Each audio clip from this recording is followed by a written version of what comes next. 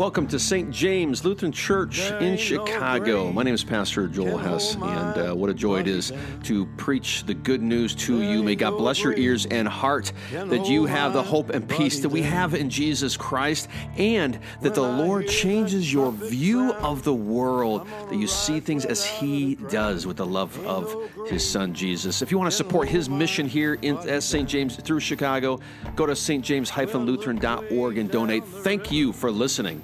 What do you think I see? What shall I do then with the one you call the King of the Jews? In the name of Jesus, amen. January 6, 2021. Everybody remember that day?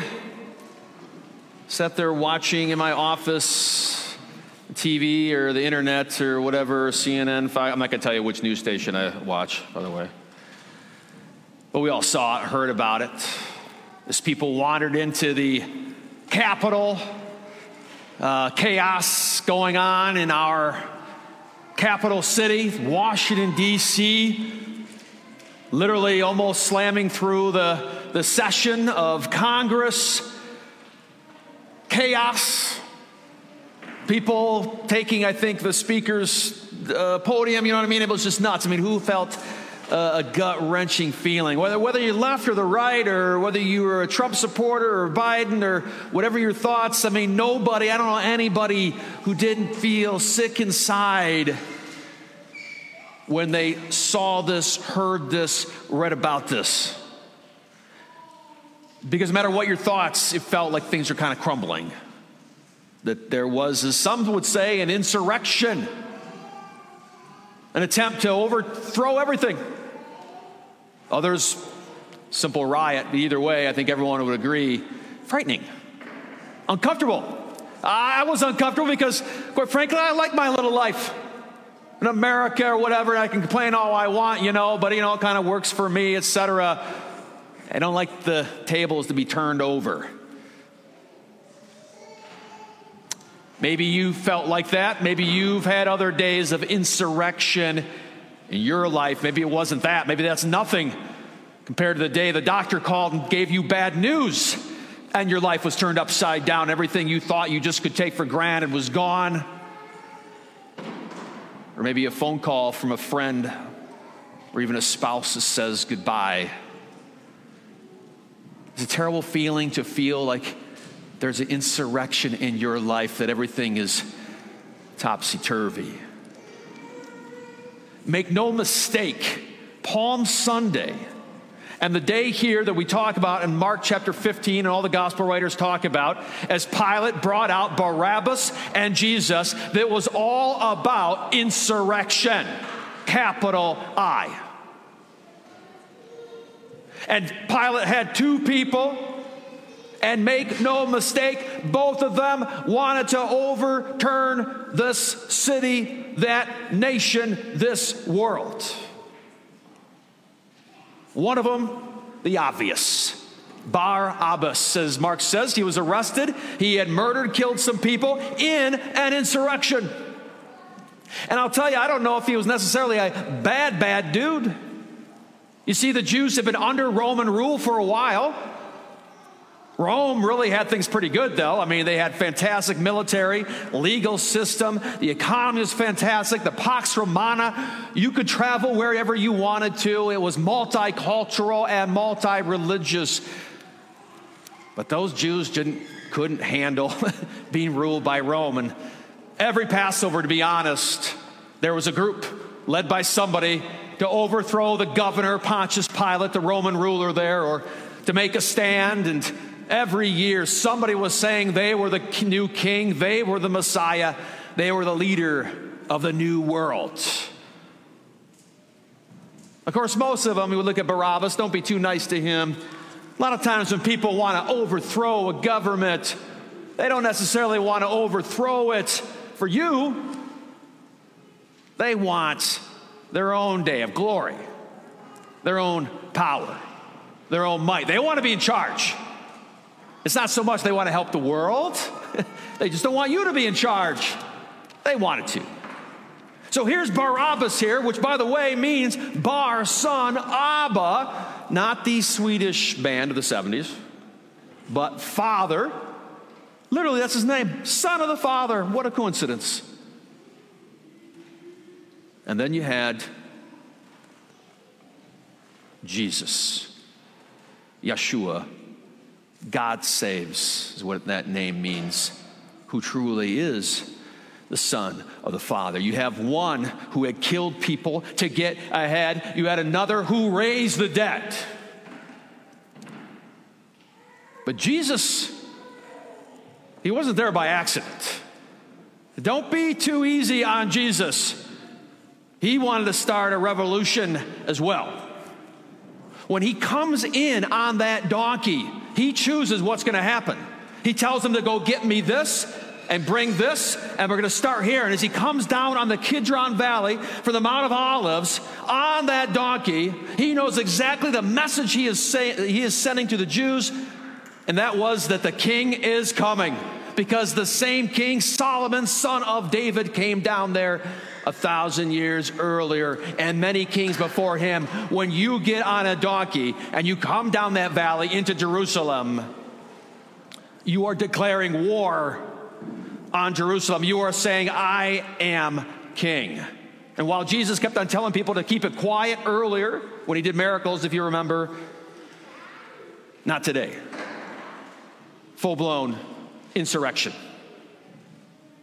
He comes down, he's bringing, thousands are coming with him who had seen him do what? Just earlier that week, raised Lazarus from the dead. 4 days dead, not a silly 5 minutes on a hospital table. Stinking, smelling, frozen, alive. I mean, if you think about it, he looked like a pretty good candidate. I mean, if you think about your candidates this last election, you might think, if you had a choice of a guy who raises the dead, feeds the 5,000 out of nothing, who would you choose? Jesus. Woody Guthrie has a great song, actually, Jesus Christ for President, another topic.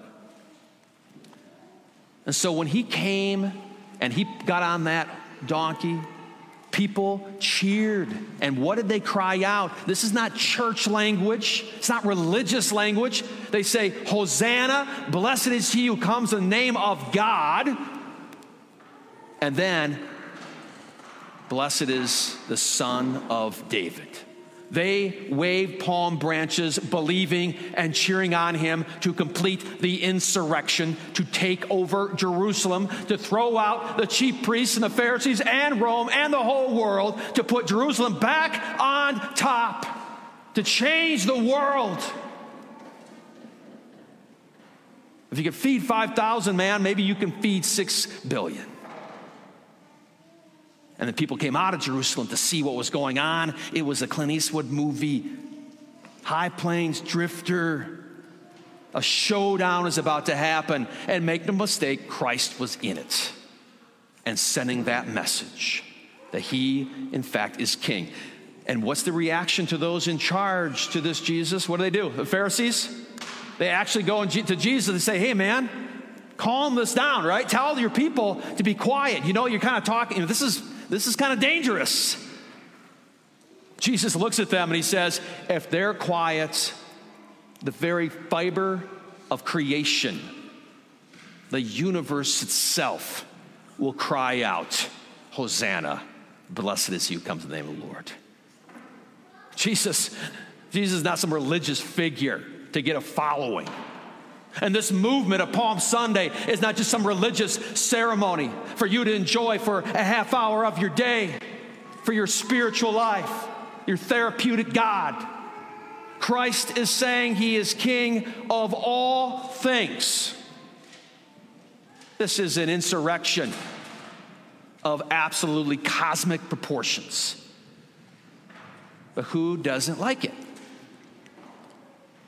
Who doesn't like it when someone else says they're king? Usually, the king, the people in charge. No matter what benefit they might bring, they're pretty comfortable. And what's funny about these Pharisees and the chief priests is they will go on and on about how terrible Rome is. And they tell all their fellow Jews, oh yeah, they're awful. I can't wait. One day they're going to be gone. But they liked it. Middle managers in this system, they were comfortable. They could have a sense of authority, even though Rome ultimately was in charge. They had this perfect position of telling people how bad Rome is, at the same time enjoying the fact that they were allowed, you see, to be leaders. People that don't like this king are usually people who think themselves already king. And no matter what Jesus did, or no matter how much he loved people and never did anything wrong, who was more threatening? Barabbas or the Son of the Father? Jesus. They got Barabbas. That made sense. That's how you change the world, violence. That's how you make things happen. You need to force it. Dog eat dog, take care of yourselves. That made sense. Jesus? Turning the other cheek? Giving away everything, being kind to sinners, eating with the scumbags of the world that don't really have much to really offer society. That made no sense to them. Far more a threat to their rule was Jesus. And so they yelled out, release Barabbas. And what would you have said? You would have said the same thing. Because we're like those chief priests and Pharisees. We want to be king. Even if we look at a good thing straight in the eye, even if we know this is going to last forever, we would rather ultimately be in charge, which is a joke. It's just like the Pharisees who thought they were in charge, but were not. So are we. You're not in charge of squat. You're not king of anything. You're underneath so much factors in your life that you have no control of. But we like the little fantasy that we're going to live to 83 years old and everything's going to be comfortable. I'm going to make a decent living, have my retirement figured out, and I'm just going to keep on pretending I'm not going to die and things aren't bad out there and nothing wrong is going to happen as long as I can. We choose Barabbas because there's another insurrectionist in this lineup, and that's you. You're the insurrectionist in this drama.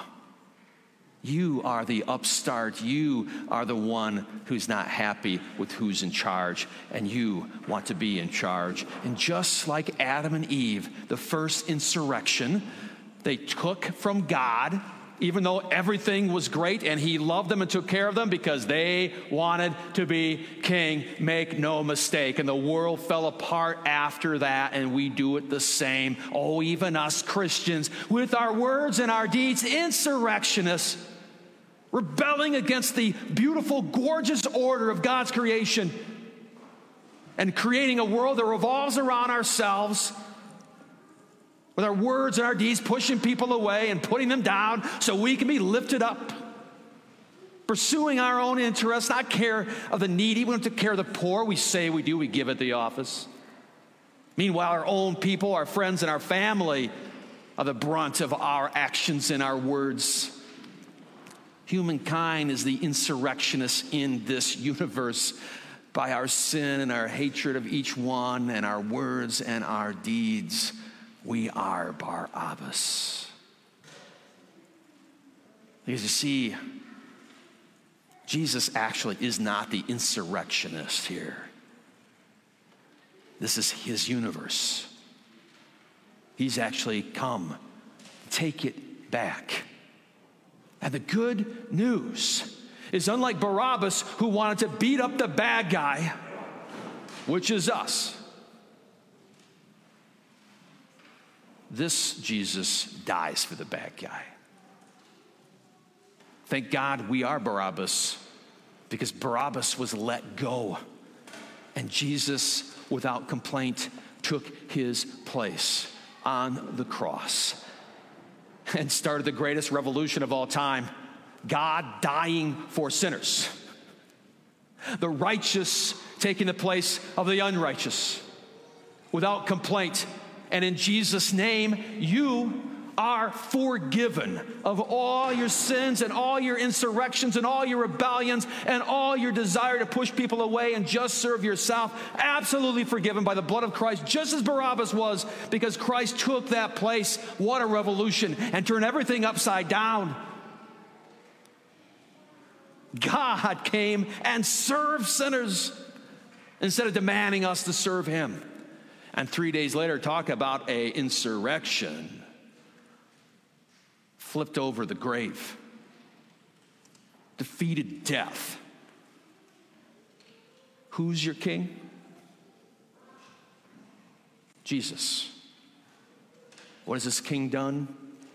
Unlike any other king we have, or politician, philosopher, boss, you literally serves, loves, died, and rose for you, and has brought you into his kingdom, and has made the world good again, and has began something that's not going to stop. This is not a religion. This is not some movement. This is not therapy. Jesus has come, and his reign has come, and is taking over the universe, not through violence, but through giving, generosity, forgiving,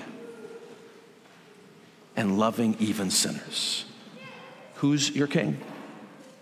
Jesus. Thank God. In Jesus' name, amen. There ain't no grave can hold my body down. There ain't no grave can hold my body down. When I hear that trumpet sound, I'm gonna rise right out of the ground. Ain't no grave can hold my